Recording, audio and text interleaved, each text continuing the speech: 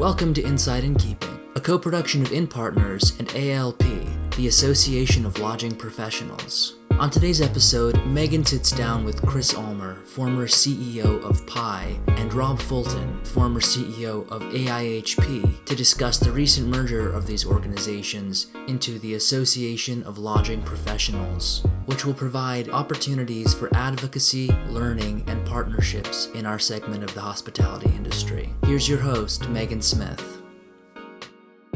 Well, I'm very honored to be here in my interviewing room with Chris Ulmer from Pi and Rob Fulton from AIHP, as we have just today shared the vision for the joint organization, now known as ALP. So let's talk about it, guys.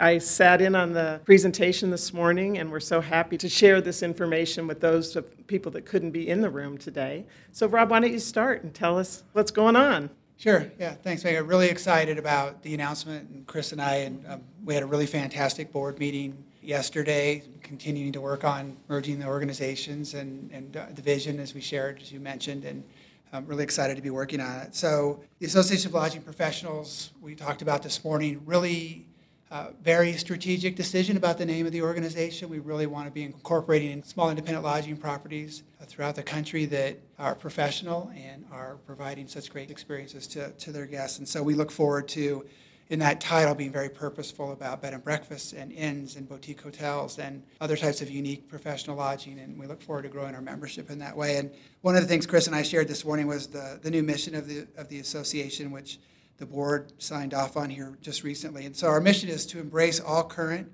and aspiring professionals within the small independent lodging community and to help them become highly successful by providing critical education, advocacy, networking, and professional development. And those are things, pillars that we'll be following. Well, we're certainly off to a good start. The networking so far today has been amazing, and the energy is wonderful. It seems that everyone is just so behind this decision. And you mentioned members, and I thought you had a pretty interesting statistic or number today of the members that you have in the joint membership. You want to share that number? Yeah, so 991, right, Chris? Is that what we said this morning? Plus about five more Plus today. about 5 more today. Yes. So 996. So and Chris and I both mentioned in our comments, we always knew that we would get back in the day, as they say, of having an association with thousands of members. And so I think we're so close to having that, back to that days, instead of hundreds and having thousands of members. And so so we're exciting. that close. So any day we'll break that 1,000-member mark, and looking forward to that. Yeah, I thought that was remarkable. I thought if that could happen while we're here this week, that would really be something. Yeah. And I think the increase in membership, as it has occurred just so recently, is really reflected by the enthusiasm for the One Association. Here at the conference, I can possibly walk 15 feet and no more until someone comes up to me and says, I'm so happy that both of the organizations got together. Well, I think it's so much better for the vendors and the partners, the allied partners as well, to have one big show a year instead of two and really pull our resources to make it even bigger and better. Yeah. Well, I just think Chris said that well. I mean, we're in the hospitality business, right? And so we want to have a great experience. And I know Chris and I and the board want our members to have a great experience. And I think we just knew that, having two associations was going to be difficult to really fully do that, even though both associations did the best they could. So I think that's what I see a lot of the celebration, too. And I felt the energy, too, and I thought it was great this morning that we're one, right? We don't have to think about, well, what am I going to do this year? Am I going to go here? Am I going to go there? So exactly. It's nice to see that. So, Chris, talk a little bit about the other meaning behind ALP. I really thought that was striking this morning. Certainly. Well, there was a lot of thought that went into the name itself, certainly researching to make sure that no one else had something that could be confused with it, or that the acronym would be offensive in some way, because you just really have to check out those types of things. And then on the slides that we had this morning, we had what the A and the L and the P stand for, in addition to the name of Association of Lodging Professionals, and that would be advocacy, learning, and partnership. And I can say a little bit about each of those. Okay. Regarding advocacy, we of course know that that is the attempt to influence policies to protect or benefit our businesses. And right now, it's pretty much like whack-a-mole. It seems like some new issue comes up every week. that we have to advocate for change, on behalf of our businesses. And certainly one of the biggies have been the Expedia class action suit, where Expedia is misappropriating or stealing the names of inns, B&Bs, putting them on their website and then posting no rooms available. And that is without any contract or any agreement. And of course, when people read no rooms available, they move on to something else. So, and that is definitely against the law. It's called the Lanham Act about truth in advertising.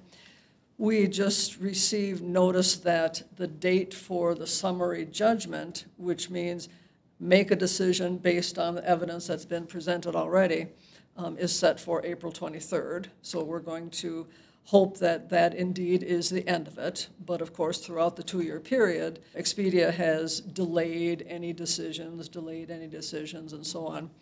And as I was talking to the attorney on the case and getting an update of it, he had mentioned specifically that it would have helped if we had had more testimony, more members filling out the surveys on how they were harmed by Expedia's practices, which certainly, goes right into the fact that now that we're one association, we will have a greater reach, a greater influence. You'll be able to Right. have more influence to getting the surveys filled out. Let me just ask you about advocacy real quickly. In addition to that, which is a huge case, do you get involved in state-by-state advocacy at all? Yes, we do on a couple different levels. On our websites, we have, I guess you would call them toolboxes, where other people have provided testimony on the situation in their particular area, perhaps taxation, that should apply to all types of lodging, including, short-term rentals. And we will post those as to how to advocate, in your local area. We have documents on there on, what people have said when they've gone before the legislatures. And then we also have a membership or a partnership in AHLA, which is American Hotel Lodging Association. And they have much of the same. They're very heavy into education. And typically when they're working with a state or a municipality on, some issue, they will contact us, of course, to let us know that this is happening, but also request, can you, get your innkeepers to show up at a hearing or write a note of support. Great. So, so we do work very well together. That's going to be a great resource. Yes. As these things continue to whack-a-mole. They really do, Yeah. yes. Yeah. So then let's go to L. Okay, and that's learning. And of course, the conference experience is being immersed in innkeeping issues. So that's a wonderful opportunity, but we're certainly in the business of education and learning all year long. So, we've always published a newsletter. We're continuing to do that. And we also have a newsletter for non-members or, more optimistically, prospective members. And that newsletter has limited access to content so that population will know what are the issues, but not get all the details because, of course, we'd like them to join and support the effort. We publish a magazine which goes more in-depth into different articles. Webinars, we want to do more podcasts. We actually produce little videos that the innkeepers can use on their own website to promote Book Direct or that type of thing. And then, of course, very importantly, we partner with our allied partner members who very often are in the front lines of analyzing these issues, like Book Direct or Expedia, and then we'll push that information out to members so they can know what to do. So not education just to the conference, year-round education Absolutely. Benefits. Yes. All righty, then how Yes. about P? P is for partnerships, and we certainly want to support the activities of state and regional B&B or innkeeping associations. We certainly can be of benefit to each other mutually, mostly because the fact that most state or regional associations are marketing in nature. So they'll have, directories and so on and really, are in the business of putting heads on beds. A lot of them share excerpts of the newsletters and so on that we do, and that's with permission because associations are members of ALP. And at this point, it's complimentary. But we're talking with associations so that they can perhaps support ALP a little bit more actively, financially, with resources, and then we, of course, would be able to return the favor. It seems like it could be, you could just do more together, but Exactly. having their financial support would go a Very long much so. way. Very much so, yeah.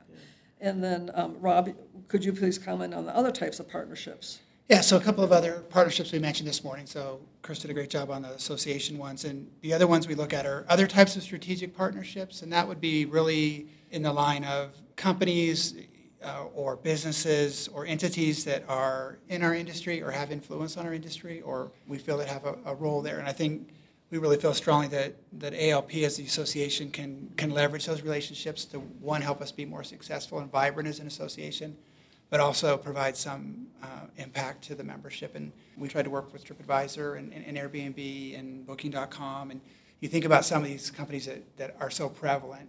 So if we can have some strategic relationships there that help our members be successful, those are important. So we'll be continuing to pursue those. And then the other type are what we call affinity partners, where we can, with growing membership, we can leverage member benefits. So we have some partnerships with a company called Travel Guard, providing travel insurance options to a guest. Office Max, Office Depot, UPS, Constant Contact. We're working on a couple of potential healthcare partners. One of the questions I get all the time, and I'm sure you get asked quite a bit, is getting ready to open a property, or I'm an aspiring innkeeper and I'm really worried about what I'm going to do about healthcare. So as our That would be numbers grow, huge. right, we have more leverage to do these things. And with those partnerships, there's tangible dollar benefits to the membership. We've seen some really good success with Office Max and Office Depot, and with the UPS and the Constant Contact, where members actually see savings, right, if they're participating in that. And then in some cases, there's some revenue back to the association. One of the things we talked about in growing ALP is growing the membership, but also what we call non-dues revenue. So other programs or opportunities where the association can be financially stable and vibrant and grow, not just through the membership fees. And it helps us keep membership rates low for the members by leveraging, other partnerships. So. Well, I just think the fact that, you think about the allied partners that are here, that they're not going to 2 shows anymore, they can come to one. I think you're just going to see a lot more strengthening of those relationships. And I think everybody looks forward to that. Yeah, I heard, and I'm sure Chris has heard this too, I think they've wanted to do that, right? I think they've Absolutely. given them a lot of credit for being, most have been very supportive of both organizations, or both associations, and now they can use those dollars to really help us then, continue to be successful. So.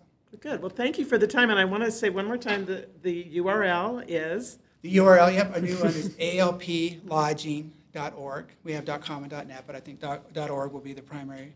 We'll pretty shortly have our new website up. We're kind of taking the best of both, and we're going to merge onto a platform, and then we'll have that up and running here soon after the conference. Well, congratulations. This morning's presentation was extremely powerful, and I think it's off to a great start. We look forward to seeing you next year in Baltimore, where we are by then. Yes. January 9th through the 13th. Sounds right. In Baltimore. 2021. Yeah, 2021 Great. would be hard to believe. Yeah. Thank you. All right, thank you. Thank you, Megan.